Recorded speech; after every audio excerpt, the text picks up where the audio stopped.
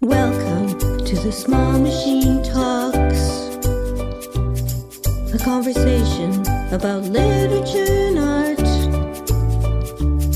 about duende and queerness and coping and tea, border blur and misfits and community, secret places, ragged edges and whimsy.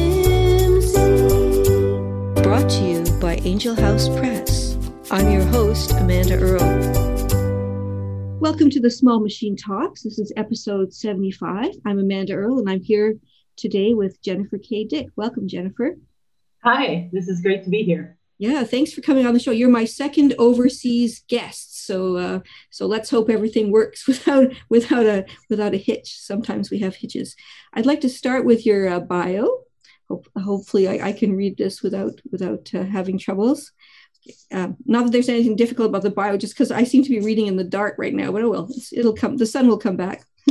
Jennifer K. Dick is an author, translator, readings curator, and assistant professor of American literature at the Université de Haute-Alsace, Mulhouse, France. Her previous books include Circuits and Fluorescence. That Which I Touch Has No Name is forthcoming from Eyewear Publishing in London. Her chapbook Afterlife was published by Angel House Press in 2017, and she is circulating a book called Shelf Break. So welcome to the show. And today, thank you for having me. We're going to be talking mostly about your book from 2019 from Corrupt Press, which is Lilith, a Novel in Fragments. And I'll make sure to put up the link to your site and the book as well, the Corrupt Press link as well. So we have show notes. We'll do that. Thanks. I'm really also thrilled to say a new review just came out on Jacket 2 of the book by Alex Dickow. So that comes at just the time when we're doing this podcast, which is kind of wonderful. That's great. I look forward to reading that. So, can you start by telling us a little? What would you like people to know about Lilith, a Novel in Fragments? What would I like you to know generally about Lilith, a Novel in Fragments? It was two books that were sort of separate, and then over a really long period of time, this book was begun before. Much before Circuits, which came out far earlier. But it came out as two sort of separate books that eventually merged and came together. And that's why I call it a novel in fragments. It moves through different spaces. Originally, it was one book that dealt with the series of poems that you notice throughout, that come throughout, that go through the senses, and then the coda, and then the other sections, the enclosure sections. But eventually I realized that the work married well and moved through different explorations because the main character, Lilith, or Lily, is blind. And she's blind, and she's kind of unaware that she has, also not speaking. She can speak, but she's just not speaking. And she has a kind of partner, an absent, present in the book, male partner, who is, as you say in French, affolé. He's completely out of his mind about the fact that, this is going on. And is, there are a lot of sections which deal with him trying to get her to speak, trying to control her. And it is, along the way, a long exploration of the old questions of gender, of self, of what one knows through the different senses, like the tactility of the world, the visuality of the world. Visually, it is a very visual book. The pages move all over the place, which is kind of funny, given that Lilith herself, or Lily, has lost her ability to see.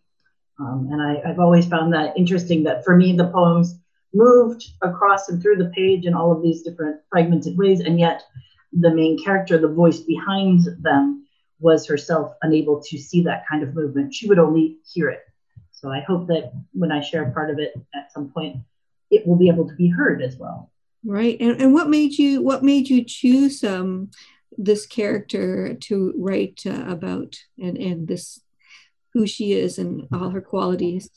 It was funny. Originally, Lily came from, I had an exercise I was doing with students in class where I made them watch a scene from a film where a woman is speaking, having a fight seen the film with no sound. And she's having an argument with her partner who is behind her, and it's filmed through a fish tank. And the actress actually was in some other series I was watching at the same time and had gone missing. And so this book opens with that sense of Lily had gone missing. And the actor's name is Lily too.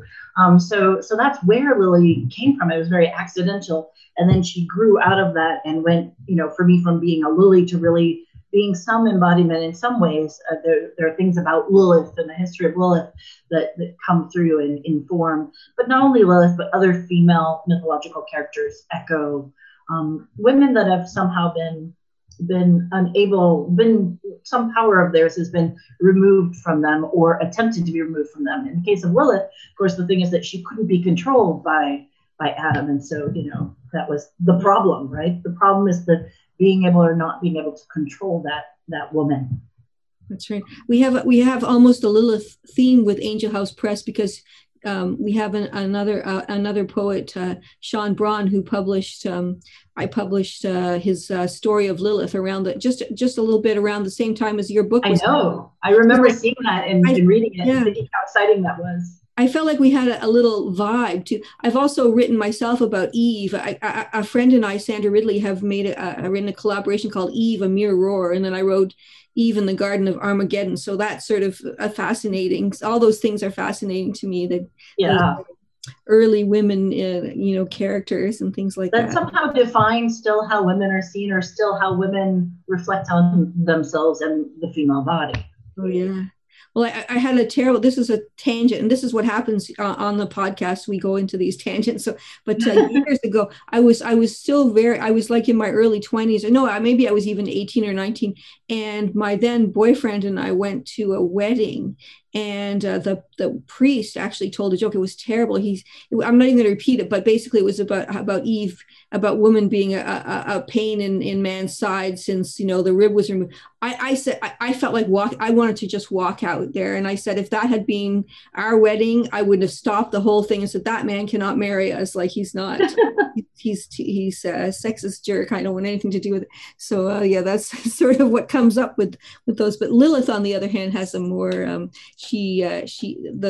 myth is more of a disobedient. She didn't obey. Mm-hmm. So I love that character. And of course, I think of the character from Frasier, right? The TV show, who also was formidable as well as an interesting character. So it has a lot of great associations for me. I also love the idea of a novel in fragments. First of all, I love fragments of any, both physical shards and actual fragments of text. So whatever, that's sort of interesting. Right away, I'm already drawn in by the title. And then the cover is so beautifully designed by Dylan Harris. And I'm also going to put Dylan's site up as well. I was looking through it. Can you talk about the cover and how it came about, and any choice? Did you have choice in the selection of the cover art and design? It's just gorgeous, this cover. It was great. That H.R. Hegnauer is the person, I hope I pronounced her name correctly. I hope she'll be okay with that. She's the one who did the book design for me, and I had sent her some images by Dylan. I like these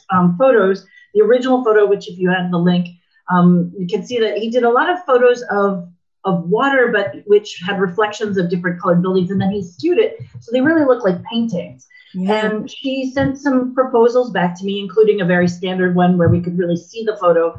And then she said, I hope the artist won't be upset, but what about this? And she sent it back fragmented, right? Cut up. And Dylan was thrilled, actually. He said that was a lot of fun for him. He said, as long as, somewhere there's to know that was not the original artwork, but that the work had been played with. He was very open to that, and I was really pleased with it. And I think it worked well. It also kind of looks like a kind of letter, like in some sort of coded way. And letters and vocabularies and written language are a big part of the text. So I think that she made an excellent choice in what she did on the page with that cover. Yeah, it's gorgeous. And it's good that you worked in collaboration as well, and that your designer was also, the original artist was also involved. And that's great. Yeah, and I was gonna mention her too. The whole design of the book, H.R. Hegnauer, the whole design of the book is quite spacious and beautiful. The size is a little larger than most trade poetry books, and it gives the text the space it needs to breathe. And what was your experiences like working with H.R. Hegnauer, the designer? So it was wonderful. I was quite surprised by her ability to get onto the page. The work is very hard to set on the page. I'd actually been in touch with a publisher at one point who just said, I think this is going to be a big pain to put together. I would not ever want to have to deal with the mise en page. And there was a lot of dialogue as we went through final corrections, but she did this amazing job. And as far as the book size goes, she also had a voice in that. Corrupt Press, run by Dylan, who I had selected the photo by. I had actually liked other covers I'd seen which had used his photos, so I had asked to go see his site and use them. He said there are some options for the press, and he sent us a couple different size options. And HR proposed a few different ways of looking at it, and we went with this. And it does give the text a sort of necessary horizontal space, and because the difference is really the horizontal space more than the vertical space of the page for the regular trade paper book. It's not huge. It's not overly large either. It's not a coffee table book. Yeah, it's not a coffee table book. It's not a giant one of those, which, I've seen poetry books that go massive. It's totally not that, but it has a little bit extra width, which allows for the longer lines and moments. But she did a great job of setting also sometimes when there still be questions about a line being too long. She would come back with proposals. She didn't just say, oh, I can't do this. What do you want me to do? She would say, here, these are my ideas. And was really wonderful. I would suggest to anyone to work with her. She does beautiful work, and she also does websites for authors. I think those websites, she's a sample on her site, are just great. She just really does great work. Well, I've got a link to her as well in the notes. Hopefully, if I always say that, and then I have trouble sometimes remembering to put all these things in when I write the notes, because I do it. I basically type everything in as I'm listening to the episode again. Yeah, but the sometimes, because sometimes in the text too, that there's some lines that are upside down. You've got a piece of wallpaper with text on, so there's a lot of different things going on. The quality of the image, I kind of lost my original image, and she's like, we've got to do something to get that quality up. So, she worked really well in helping overcome like the problems of a poet who doesn't pay attention to these issues. Yeah, well, that's it. I wear both hats, so I kind of experience both of those things. I know what it's like. So for both this and That Which I Touch are written as long poem series. What is it about the long poem or poem series that you engage with or relate to? And I write a lot of long poems and poem series, so I'm always happy to find a kindred long poem series person. It's funny that, I find when I do still say, oh, cut, as revision, I'm always saying, condense this, but I'm also finding all the time that as I'm condensing, I'm adding. And I'm finding even I suggest to anyone that says, oh, can you look at this? Can you look at that? I frequently will say, what about building more here? And often it's just not been, I think, the habit of people in workshops to say, build more and a lot more, go in there. But the long poem has opened up that possibility, expanded that. It can go in different directions. One of the particularities for me with Lilith was also that there are various permutations of this book in different publications, that as I went through like sending pieces off to magazines, sometimes the same page might appear, but in totally different order and surrounded in totally like cards. And that I had such a hard time allowing it to find a final form in the book because I liked that malleability and that constant, ability to move. And the long poem and a series poem allows for that. It opens that up. It allows you to take something, and as you said earlier, we kind of digress when we have these interviews and come back. It allows you to digress and come back in a way that I think is something that I relate to very well. A poem series, which is really much more like Shelf Break. There's something about the poems each also look very much similar, but within that same space, I'm doing something different with the engagement with language.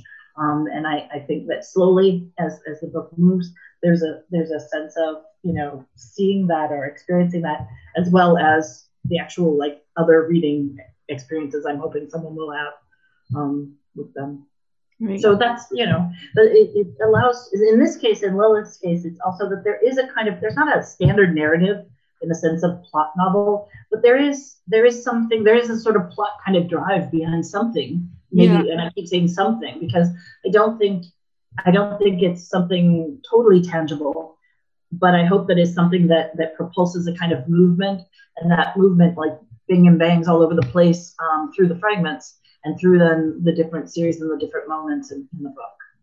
There's the Canadian poet, writer, deceased writer Robert Croce used to talk about the poetics of delay Mm. for the long poem, which is something I really relate to. And I think that happens in Lilith too, like as you're kind of learning more about her, but then other things happen, you go elsewhere for a while. So yeah, but it does accumulate. I mean, that's something, and this is the kind of the next thing I wanted to talk about, which is anchoring the long poem. So yeah, I wrote this. I would say Lilith, with its upside down text, combination of English and French, crossing out words and use of space, isn't a traditional narrative in that all of its poems don't start on the left-hand side. There's no rigid adherence to a specific time and place. I found a lot of critique of working outside that sort of traditional, more like left-hand side, everything in a sort of a cohesive or a traditional order, and ending with a big finish, that sort of thing. I find that it's very hard there's a lot of critique of that, at least here in Canada. Poems that are praised are often one-off poems with a defined and clear organizational structure and a very linear and often storytelling approach. What are some of the challenges you faced in working outside such mainstream literary forms? It's interesting. You said the one page that can be, it can't be excerpted in the same way as a one-page poem, and that you could say, here it is, and here's this little gem, and I think of, authors that I love, poems like traditional poems by, way back when, John Donne, Emily Dickinson, Gerard Manley Hopkins, Robert Frost, even, that are these little gems. But the series poem or poem in fragments doesn't lend itself to that same sort of encapsulation. But at the same time, I think that there are little moments that speak out and float. And I hope that, even if they're not easily excerpted in a sense that feels compactly cohesive, I hope that they will open out. I love Lynn Hajian's, going back already in time. This is from the 90s, I think, her essay, Rejection of Closure. I'm a big fan of that because, I do like the idea of that opening out. And I think that I desire that. And there's another part of me that still has a very traditional wanting to close off. So I think that, those are in combat for me. In the works that I write and in various different works. It's interesting listening to what you said about this work, which moves off of the margin in a lot of ways. I felt a need for that. It's not like I moved it off the margin to be fun or playful or even out of just simple visuality, but it is a book driven by sound and breath. And the breath does not start in a flat same place. It starts in different moments at different places. But also there are gaps in the story. There are gaps in the desire behind Lily that I hope that the page imitates or contributes to. Whereas in Shelfbreak, I can say Shelfbreak, the poems that are in this new manuscript I'm working on, they are all visually the same. They are all left blank. There are 5 prose poems in the book, and the other poems are sectioned poems. They're 5 to 7 sections per poem. And they look very concise, and yet they're still resisting something about that left mark. They're still like resisting it, but they look like they're giving a good, facade of being that kind of poem, but they're not that kind of poem. Really playing with that tension, which is fun, which is interesting too. Yeah.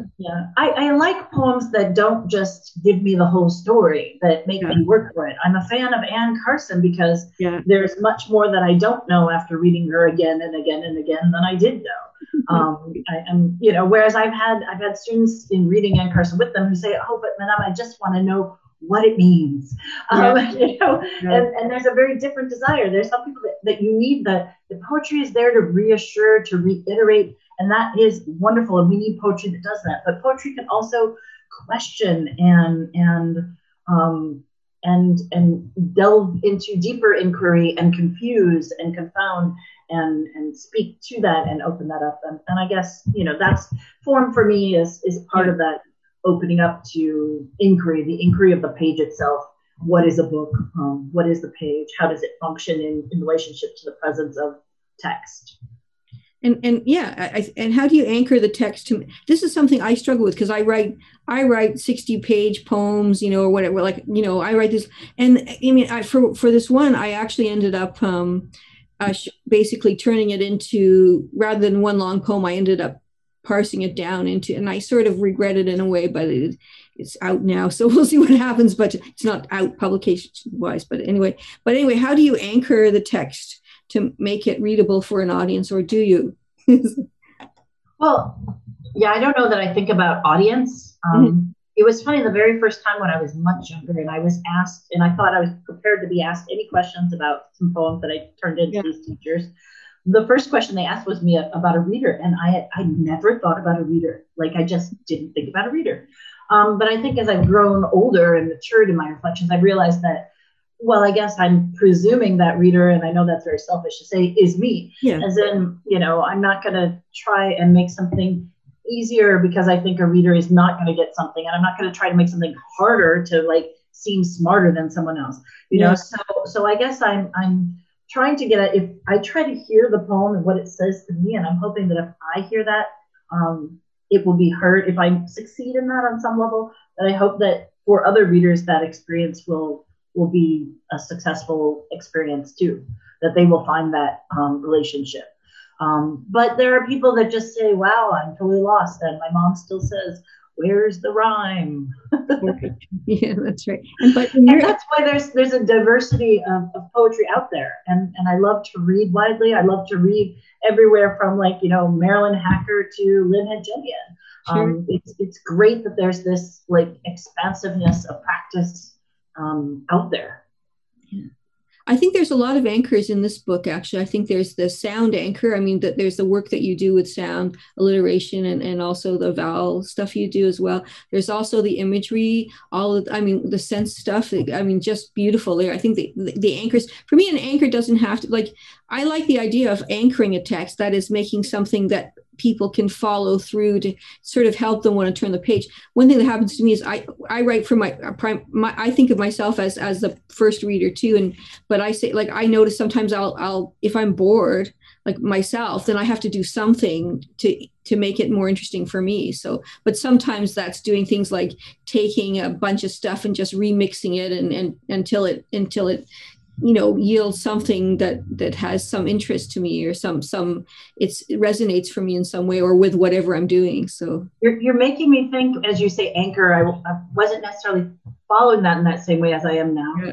It makes me think about one of the things I love. One of the visual artists I love is Robert Rauschenberg, and one of the things I often say when I talk about like his work is, you know, here are these collage pieces, and in the sense of anchoring, there are certain elements that repeat, that come back, that we feel like we come back to them, we hit them again, like a refrain, like a sound that's a rhyme, that makes us go, ah. And I do think, yes, I do think that that's a big part of the writing, and that it moves through certain sound groupings. In this case, there's whole moments of kind of similar questionings that return and return again and exactly. Are recontextualized, that I hope are kinds of, they're grounding moments.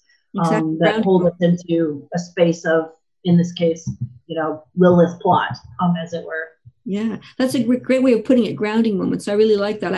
That'll help me actually with I want those grounding moments when I'm writing these things too. So that's good. Now I notice I have the number 5 for a lot of questions here. So number 5 becomes like 3 or 4 questions. I don't know what happened there. I must have dreamed off for a second. But the next number 5 says, do you think the fragment is a feminist technique? Which is an interesting and odd question. But let's see where we go with that. I think that I've come to think of it that way, but just, you know, I mean, I look at, you know, Susan Howe's, Maya Emily Dickinson's, and people speaking of women in the stutter, the sort of traditional sense of that.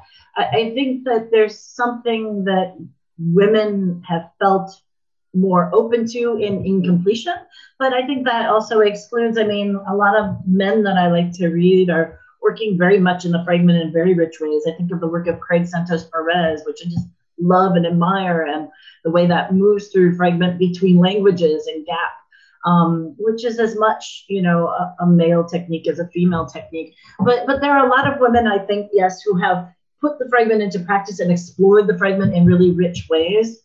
Since maybe, you know, like the 1940s and 1950s to now. So maybe we come to think of the fragment as a female technique because so many women have really explored and richly delved into it, while, you know, some of their male counterparts were exploring other techniques. But I wouldn't give it just to us, or, you know, or say, no, guys, not for you. And it could be a feminist technique and still be by a man. But for Lilith, I mean, it is a book with a female character, which is dealing with this female who's trying to see the self or define the self. Yeah. And so the fragment is an unresolved, right? It's a gap. It's a sense of unwholeness. And she's seeking to not just be, or to feel, not necessarily to not just be a fragment, but rather to feel the completion of being a fragment in like a cosmos of many, many particles and movements. The sense of being a whole, even if one is a part, maybe, is part of that. Right. Yeah, and I was thinking too about early fragment that I was introduced to was through Anne Carson's If Not Winter, the Sappho fragments, and that idea was quite cool because she was unearthing these, like she was extracting, they were found little pieces of found, and I love, like, for instance, just the square brackets with just like nothing inside, and I thought I do. There's something about the idea of sort of bringing back into life something that people didn't know about, and especially stuff to do with women, like that's a lot of erasure and a lot of not caring about. So I feel like the fragment is almost these little torn bits of even the wallpaper, the little scrap of wallpaper in your book, that had a very fragmentary feel, right? Just to have that little piece of peeled wallpaper with the text on it, like it was a fragment too, Yeah, and the book opens in a space that is defined by sort of ornateness that relates to kind of like,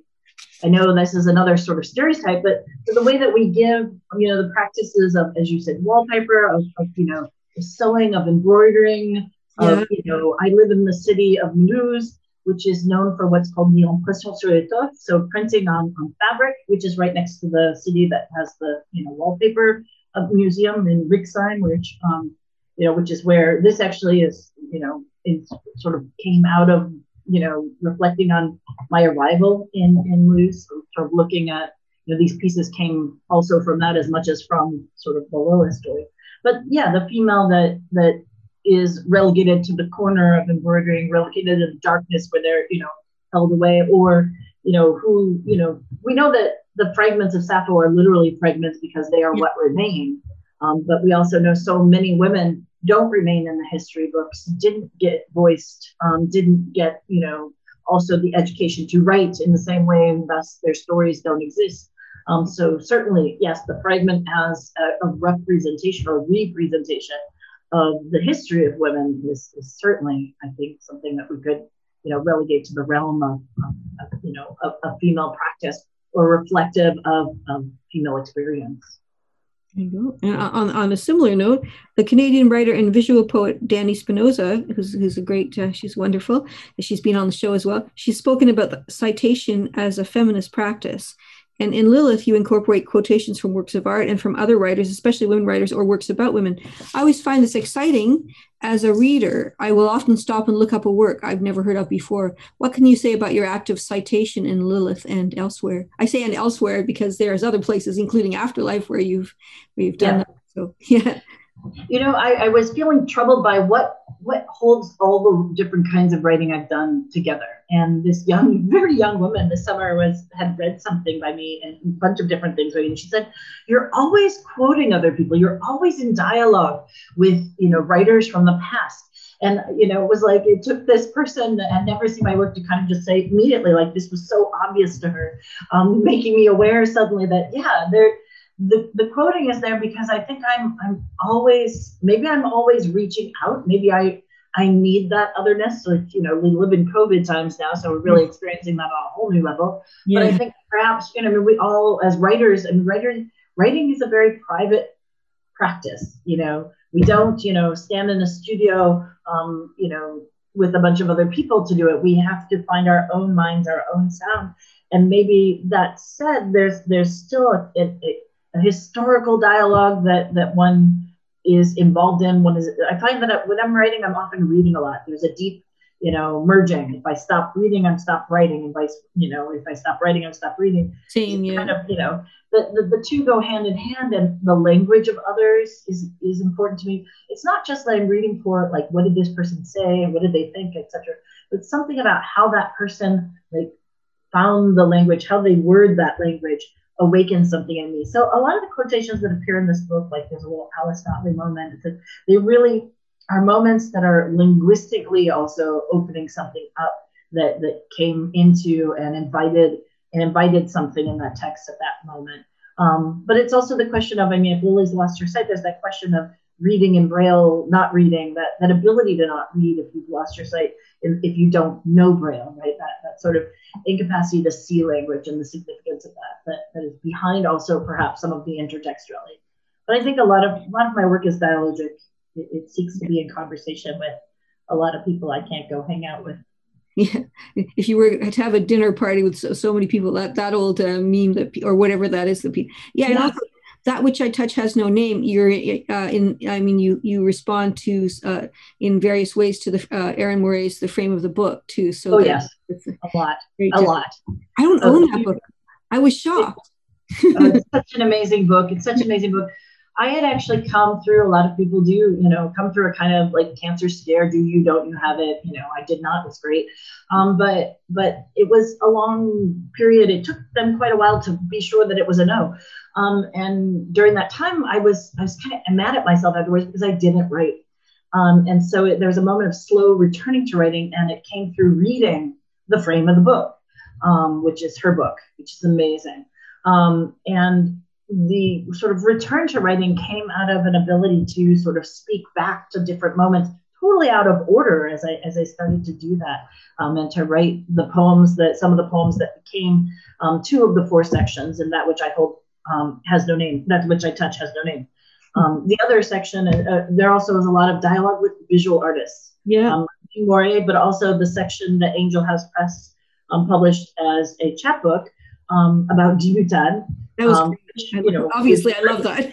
Yeah, credited with the first artwork, but whose work actually came to me through someone embroidering, the idea of embroidering the Djibouti instead of doing a chalk form of the body that's left. Véronique Arnaud, a French artist, had actually embroidered these bodies on large white fabric. So again, that question of female embroidery and the absented body, and they're kind of shrouds in a way, and they're kind of emerging phantoms. And so that I was invited to do some writing and perform that writing in the museum.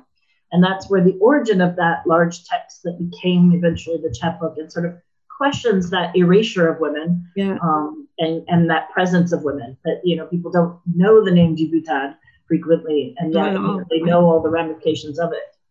I mean, I never heard of it until I read your chapbook, and I was enchanted by that, and that captivated me right away. So yeah, that's good. And that her name Djibouti is of Boutades, which is the father, right? So she doesn't even have her own name. Although someone after a reading said, I looked it up, they actually know what her name was. So some historian somewhere did find her, but as we said earlier, she'd been erased, bracketed out of history, right? That's it. So it's good that you that was another good thing you did, because now hopefully people will know her name and look her up and then find out more, or what little there is to find out. The other thing is Lilith made me think of other works by women that include some form of enclosure or imprisonment, or in some instance commitment to mental hospitals. I don't know if you know Sandra Ridley, who's a dear friend of mine, but anyway, she's an Ottawa poet. She's got a book called Post Apothecary that's really wonderful, and another Canadian, Susan Elmsley, I, Nadia, and other poems about André Breton's Nadia. And much of the book explores the tension between the characters' attempt at wildness, it seems to be, an unbridled creativity, and the pressure to conform or to be enclosed. And what can you say about that in the book and in general? I love those in general little add-ons. I feel like there you kind of already said everything, and I like the references you gave me. I know the apothecary one, but I don't know the other book, and we'll have I'll put them up in the show notes so we can. Yeah, I was thinking as you were speaking of also that section Anna O in whose book is that? Is that Carson as well? Which one? There's a section called Anna O. It is a Carson. It's in a Carson book, right? Anna O, which again also deals with the Freud's patient. Is that Carson? Oh my God, I'm gonna not know, guys. We're gonna have to look it up now. I see it on the page, but again, which deals with that idea of the female that that the female treated also, the women were also treated as being hysterical for just speaking their minds, for sharing their opinions. Certainly, I think that's there. And in the case of Lilith, who's not speaking, she's actually doing the reverse. That's being treated as hysterical behavior. She's kind of acting like a bit of a Helen Keller in a way. And, you know, not doing what society expects of you, right? Yeah. Therefore insane, you know, wild, creative, whatever. Yeah, that's it. Certainly there's that. But I think that there are that I think a lot of women have suffered from mental illness and have gone through a lot without also ever being given sort of treatment. It's been, you know, they've just been treated as uncontrollable, and therefore, you know, no like positive manners of trying to, you know, help them find balance in some way, and have happened. And certainly that's, I think, important to me and to people I know and have experienced or, you know, have been friends with. So I don't know if that's part of Lilith, but, you know, it's certainly in her. There's something about her energy that's, you know, that's been left outside of the help she needs to transition through this moment. And I think there's an empowerment. I hope there's an empowerment of her near the end of the book. There's a moment where he actually falls and she catches him. And that moment for me felt, I almost edited that out of the book, but that moment actually I realized was a clear moment of, she catches him falling. You know, she can't see him, but she catches him falling. And that's a moment of empowerment, right? Yeah. You know, right. of the reverse support. She can support him. She can save him. She can, you know, even though it's a little gesture in a tiny moment, that, you know, moves on from. I found myself like a novel. I found myself caring for the character. You know, I had compassion and I was interested in her. So you did a really great job of establishing that, and that's not easy to do in this form. So that was impressive too. Yeah. Now, again, we were talking about the difficulties of excerpting, and this is I'd like to ask you if you'd be willing to read a few pages from a section of the book. So what I picked out was pages 30 and 31 from Enclosure 1, and I thought from there we could talk more in depth about it. Possibly, it depends on. I haven't had any coffee today, so my in depth may be an issue. But I thought we could talk about it after you read it, and maybe we could talk more about the book in general, if that's okay with you. That's great. And I think that these 2 pages go well with things that we've been talking about. Yeah. So the one, I will say before reading this, the only thing I'll say is that one, as you said earlier, well, one of them is kind of in a letter form. There are 2 voices. So I'll do my best to do whatever I'm doing with it. He is informs her. If this continues, those in the white, will have to take her coat away, those in steel cells, because, in voice down corridor group, those she cannot see, hollow, haranguing, and there is no others unlike her speaking out, reason for her, and canteens, and bedtime, and bars on new silence, windows. Besides, she shrugs, the doctor tells him, he tells her, informs flatly, she appears to think, he cannot bear to let her, she's speaking, go on.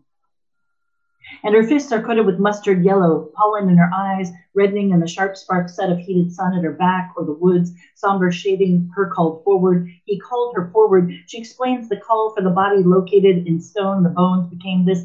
Come, Narcissus, out to. She, echo, she, lily, out in the orange of day blooming at the side of hill, mocking gallop or guffaw. Question me? She repeated, recalled a pond or murky sulfur at the rim catching fire, the torch or her when salted. He comes near, more followed in the hollowed out scabrous flight, a raven, a red-winged blackbird, a crow bitterly crowding onto her porch light, like bats at her lips running right around her step, out to answer, when you say I cannot hear, Lily states, what you say I cannot bear. Why come for me, to let the body fall against the far-out cliff where this domestication, questioned, repeated, heated in the woods, the more she swallowed, herded, chased, caught herself, other, that, this body, bloodied, at the balustrade, body she embodied, in the state of things printed hands on the unlit wall, in case of her urgency, break glass, say, I cannot, her. Thank you. That was great. You can really hear the sound coming out too when you like the sound. There's definitely a sound repetition, and just it's a lot. Sometimes I have a tendency to work out loud of other people's too to get that side of things too, and I really hear it when you read. It was interesting too with having the second voice like that and having you read it aloud. It really emphasized it more. I was thinking too about what you said in. I guess the little essay part of your other that which I touch has no name. You were talking about the dialogue with the self and the body, and that's what I saw here. Is I saw some of that sort of self-talk in a way. So that's really appealing as well. And one thing that in the form on the left, the first part on the left-hand side is the page 30 is basically there's text on the left, and then on the right hand side that's where the second voice appears, and it's not like that, but it's sort of like it's an altering of the text one side to, and then the next is the lower, and then on the right hand side it's all one block. So that was an interesting choice. Now how do you make those decisions? They just come, that's how they are, or do you have any thoughts in mind when you? Well, a lot of these actually, when I initially wrote them, they looked in some way, shape, or form kind of like they looked eventually. Meaning I handwrite my poetry, so they were actually written in notebooks in ways that moved in this way. That's not always the case for some of my work. Some of my work is just, it's randomly lined or not lined, but these were already coming in movements in that way. But that said, these 2 pages, like 30, 31, they're both they're long. Yeah. So even though it's a block on the right side, they're equidistant, they're equal length almost. Yeah, vertically. Blocks. Yeah. And in the end, as I ordered the book, there were a lot of decisions that worked with how did one page speak to another. Here it was also the movement between the 2 voices on the left that were kind of spaced out. And I have this feeling of like this impatience and a breathlessness of the right. So I think there was also a feeling of exploring 2 kinds of breath and interruption on the left, and a staccato, and on the right, a kind of rushing over, inability to, like, stumbling clumsiness. There are a lot of parentheses in the block on the right too, though, which indicate a kind of, instead of literally sitting on the right side of the page, second sound, a kind of, a depth of erasure, a depth of what could be said differently in some other way, could be read differently, read in whispers or not whispers. I read them all very much the same tone, but could invite other ways to play with it that I think I mentally have played with.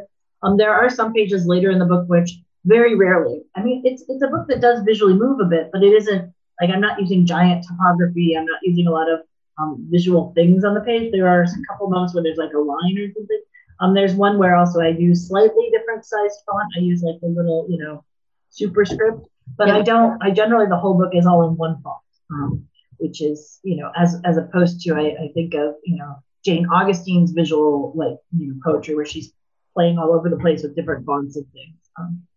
Right. That's good. I was going to say too, so this is something that you, that is throughout the book, like you've got hollow, haranguing. It's like almost like an associative sound thing going on. And that was really fun too, to listen to, but also to just read, because it felt almost like, it wasn't free association, but, it felt like accumulatory and incantatory in a way too. So that was fun. I think even as I write, it's sound that draws me forward. Yeah, that's good. I like that.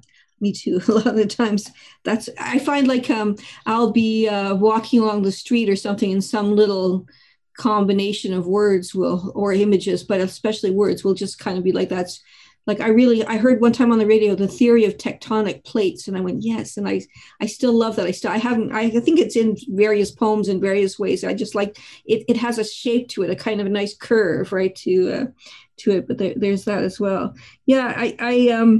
What else was one thing I noticed too in here, although here there's a she and a he, throughout the book, Lily is mentioned by name and the he is not mentioned by name. So I thought that was another interesting thing as well.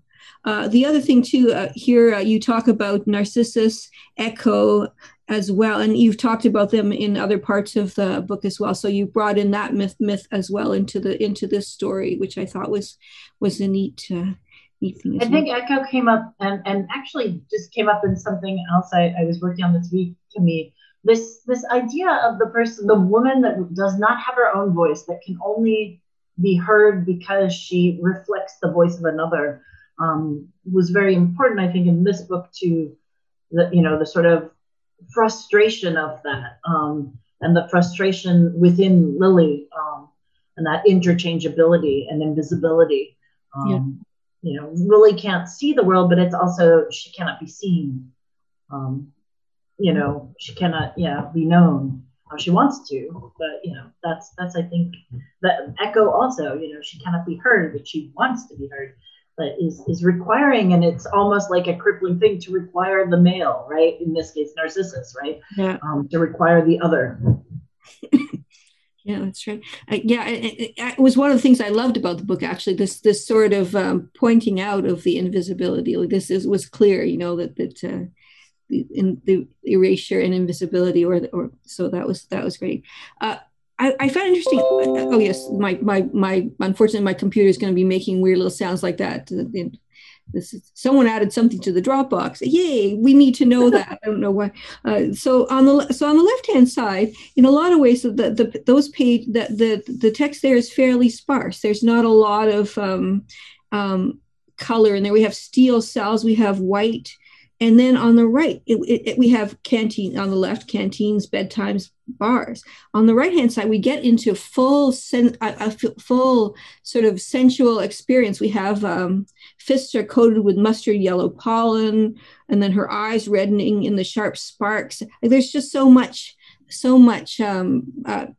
sense play in the imagery in that side. It was really interesting that I noticed that, and one of the reasons I picked this is because of all the different images and the senses on the right hand side. But I was just, when you were reading, I thought it was a good contrast between the sparsity of the he is informed, and then here she goes off with her mustard yellow pollen, and it felt like a juxtaposition between the wildness and the containment. So that was really neat as well. Thanks. Do you, it's something I keep asking writers this, even though I have no answer for this myself. Do you have a way in which you engage with the senses somehow? Like, do you have ways in which you do that? Because sometimes I feel like I'm in my head so much when I write that it's actually hard for me to think of things like this, like mustard yellow pollen, which I just love, by the way. And you have a mustard yellow coat in the other one, in the other book. So I thought that was interesting. I must have had a thing with yellow. Yeah. I think someone said to me once, yellow doesn't show up in poems, and maybe that stuck in my brain. But you've got like murky sulfur at the rim catching a lot of yellow there. Oh my God, it's beautiful. Like, there's just so much in here that, I mean, for me to do that, I have to like go through a big process of sifting through adjectives and senses, and just the whole. I have to keep notebooks to get to this point. Well, not that I get to this point, because this is amazing. But this book was revised a lot. It was revised over a long period of time, and certainly some of the density and some of the, I don't know how many of those words were originally there. I have a gazillion drafts. But as far as like, you asked the question of how do I relate to the senses? Well, how do you get them down on paper, I guess, is how do you come up with them? Like, what's your process for, you're very involved in art too. So I'm very visual. And then I'm not very musical as in listening to music, but I think that's part of that. I think without realizing it, I'm constantly wanting to sort of make my own music, in the sense of, poetry as song in that old traditional sense on some level. I'm very excited by poetry that has sound in it, that is doing something. Though not I'm not doing that traditional, like, rhymed and metered, even beat. There's something uneven about the world for me. So, though the evenness can be quite lovely, it's non-natural to me, and I wouldn't want to write something that is non-natural in that way. But the senses, I think visual senses come to me more easily maybe than others, just because I'm so attached to looking at the world and and pushing at description. But as far as writing goes, I sit often when I'm writing, I sit, I journal, like to get rid of the guck, and that is to liberate my brain from my brain. All the things that get thought about, etc. Of course, there are times when I'm just, if you're trying to just concentrate on writing because you're forcing yourself to write, it's hard to get past the brain and get into a space that opens to, I don't know, where you feel a flow of something, a connection between yourself and the page or yourself and the world. But I would say my relationship to the senses is a feeling in the moment of writing that starts to open up between myself and the world on whatever, sensory level that is.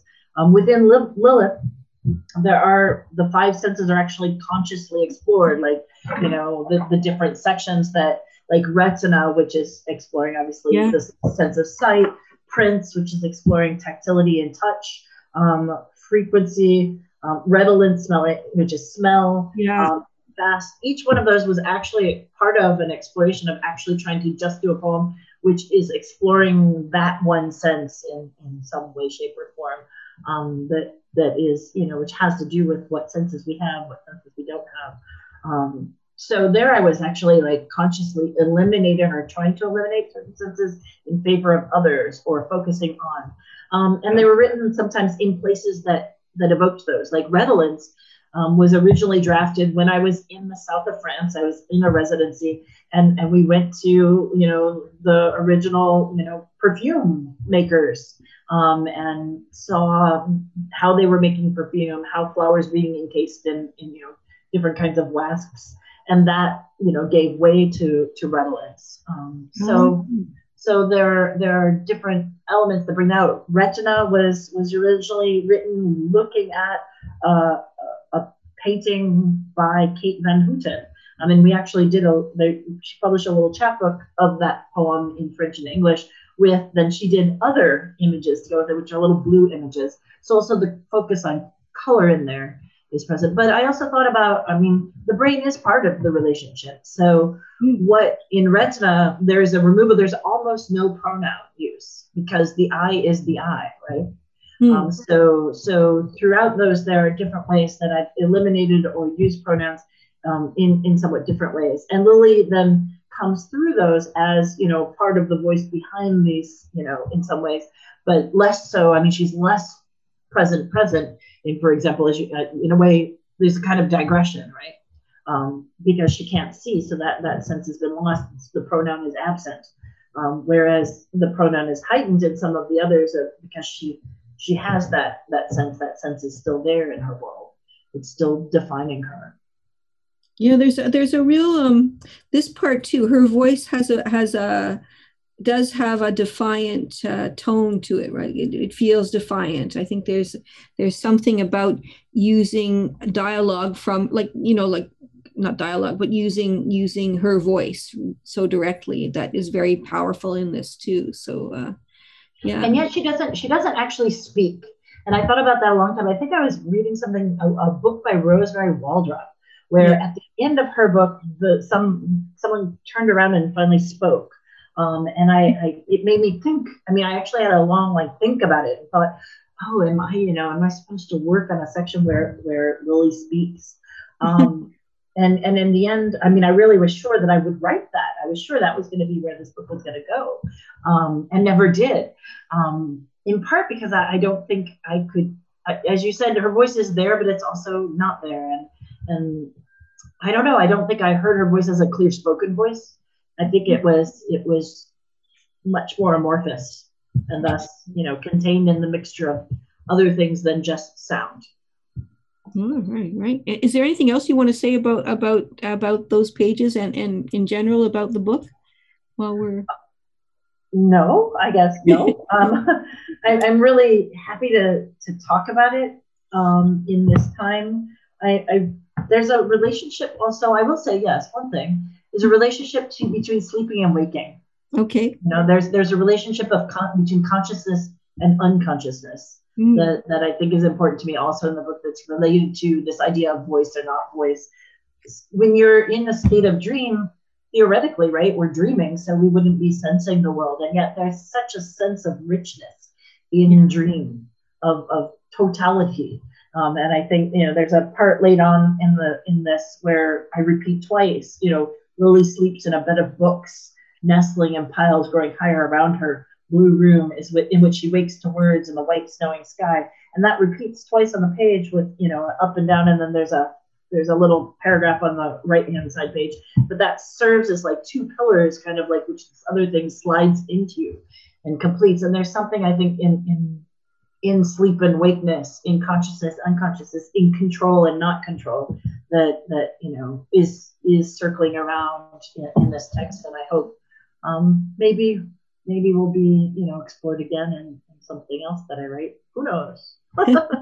Yeah, no, as I said, well, we'll get to my little note of praise in a few minutes, but because I have a lot, I loved reading the book anyway, and thank you very much for it. Thank you for spending the time to read the book so closely and to ask these questions. They're amazing. I always feel like I always think I could go way further if I just spent more time and attention. So I just, I feel like I could do a PhD thesis on everyone's work, and just because it's so intriguing and so resonant. But of course, I'm not doing that. So I have other things I'm doing. Do you have any upcoming, even virtual readings or readings at all for any of your work? Well, I work with 3 other authors, and we usually write a book annually together, and then we would have a big party, like a brunch. We make our own book, and we would sell the book at the cost of what we made. And we've been working with different times, and we usually do it in the spring, but we didn't do it in the spring because of COVID. And finally, we decided to do this in December. So we're in the process of finishing that up, and we will be. Actually, we're trying to decide what form that book will take, whether we'll do an ebook that people can download and have an online party, or whether we will still make a physical book, a book object. So we are planning to do that, and we're planning to do that with also an actual book maker named Kate Van Houten, who did a little chapbook of one poem by each of us in these little formats, and where Kate would actually read those poems and those books, or read from them, or talk about them. So that we're planning on. And the second thing, I just did a collaborative. I'm big on collaboration this time. I guess solitude is needing collaboration. This week, I've been working on a collaborative poem video with Cole Swinson, Laura Mullen, and Elena Rivera. And we've just seen the rough cut today. Laura's working on getting the credits, etc. But it's a poem video which responding to a Paris Lit Up's call for work about forgotten women artists and landscape. Wow. And so we've done a little something, and I'm really excited about it. I've not participated in something like this before, so it caused me to kind of work differently. It was fun. It was really fun. So I will definitely give you the link when we see if PLU takes it or whether someone else does. But those are what are coming up. Those both sound exciting. I could talk to you about those things for a long time too. That sounds great. Well, I don't know. I feel like we've already talked about. I have a question. How has the pandemic affected your writing and promotion of this book and your forthcoming book? It's delayed, as you saw. You were like, well, the bio says this book is out in 2020. It was supposed to be out in October, so it's coming out in the spring. I've had a hard time. I would also say, like, some people are very good at like promoting, but I feel like I'm alone, and what's the point of letting people know this or that is happening? It's a very difficult time battling with that, I think, for all of us. Yeah. I did do a workshop for Weiss, and I will probably get a video, even though I did that in the spring, which was on sort of ways to get over the feeling that we're like in a holding pattern, like a plane. And It was a kind of writing class of sort of prompts on getting through the pandemic. I loved that I was writing a ton up until the moment when I gave that workshop, at which point, like, tons of people wrote me and said, this is great, I'm unblocked. And I thought, and I am stuck. So I think like a lot of people, I've gone through phases of feeling very much too much, like I'm in a kind of purgatory and I'm just waiting to get out. Oh, yeah. I don't think that's a very good space to be in. And so I think that's part of why collaboration has been a significant mode of keeping going. And I would suggest, I think a lot of people are doing this, taking online classes. I'm taking an introduction to astrophysics and cosmology. Wow. And, I can already tell you that kind of vocabulary is appearing in poems.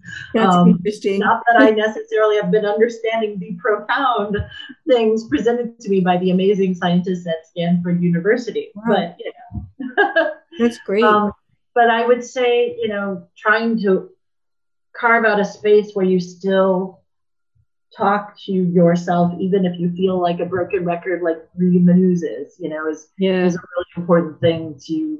And I guess in my little vaccine optimism here, I hope that in a year or two we're going to be able to sort of look back at this time. I have a feeling some writers are going to be like, oh, it was so great when I didn't have to say no to everybody and going to here and going to there, and I could just stay home all the time I wanted to.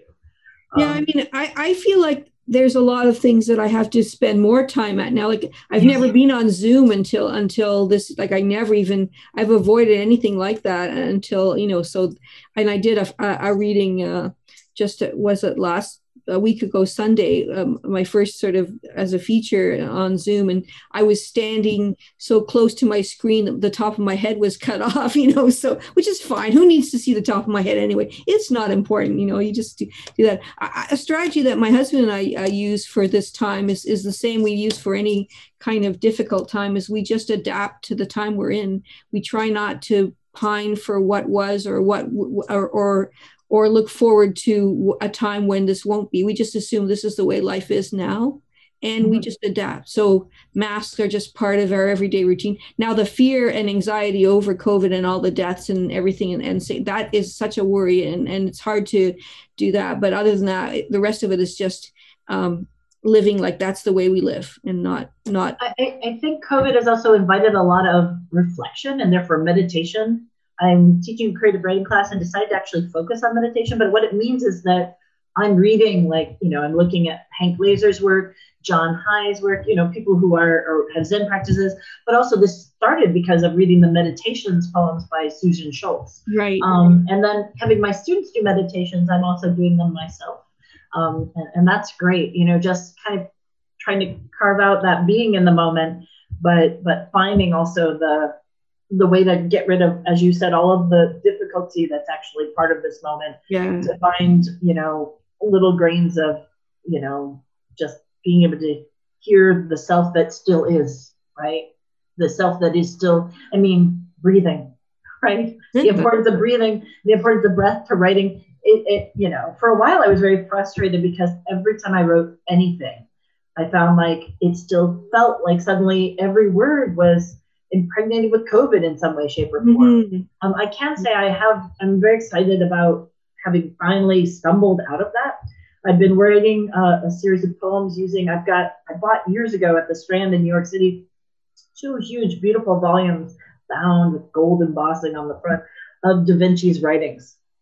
And I actually started working with those and some Kurt Schwitter's writings on doing these kind of weird collage poems. And I needed to move out of myself. So using collage methods, but also writing through and in from my time and the now has been my way of liberating myself from the presentness that seems like every word you use, you're like, oh, I said that breath. Oh, I said breathe. Oh, I said, air, it's very, very difficult not to feel the presence of the pandemic. But, you look at history and the history of pandemics, where pandemics would go on for, sometimes people's entire lifetimes, from the moment they were born to the moment they died. And I think part of me is right now trying to struggle to find and locate within myself a sort of an ability to think, okay, if I had to live like, whatever, live with COVID for another 20 years, how, what can I do to live differently so that I'm still not in a space of waiting, so I'm still active. I will say one of the benefits, like you said, Zoom. Another thing I'm going to participate in this spring is I'm giving a talk on Lynn Hajinian's text from Tribunal and The Color Red and Autobiography of Red by Anne Carson. And the exciting thing is, like, I'm certainly going to try to find their emails and say, hey, I'm going to talk about you guys. This is happening, in case you want to check it out.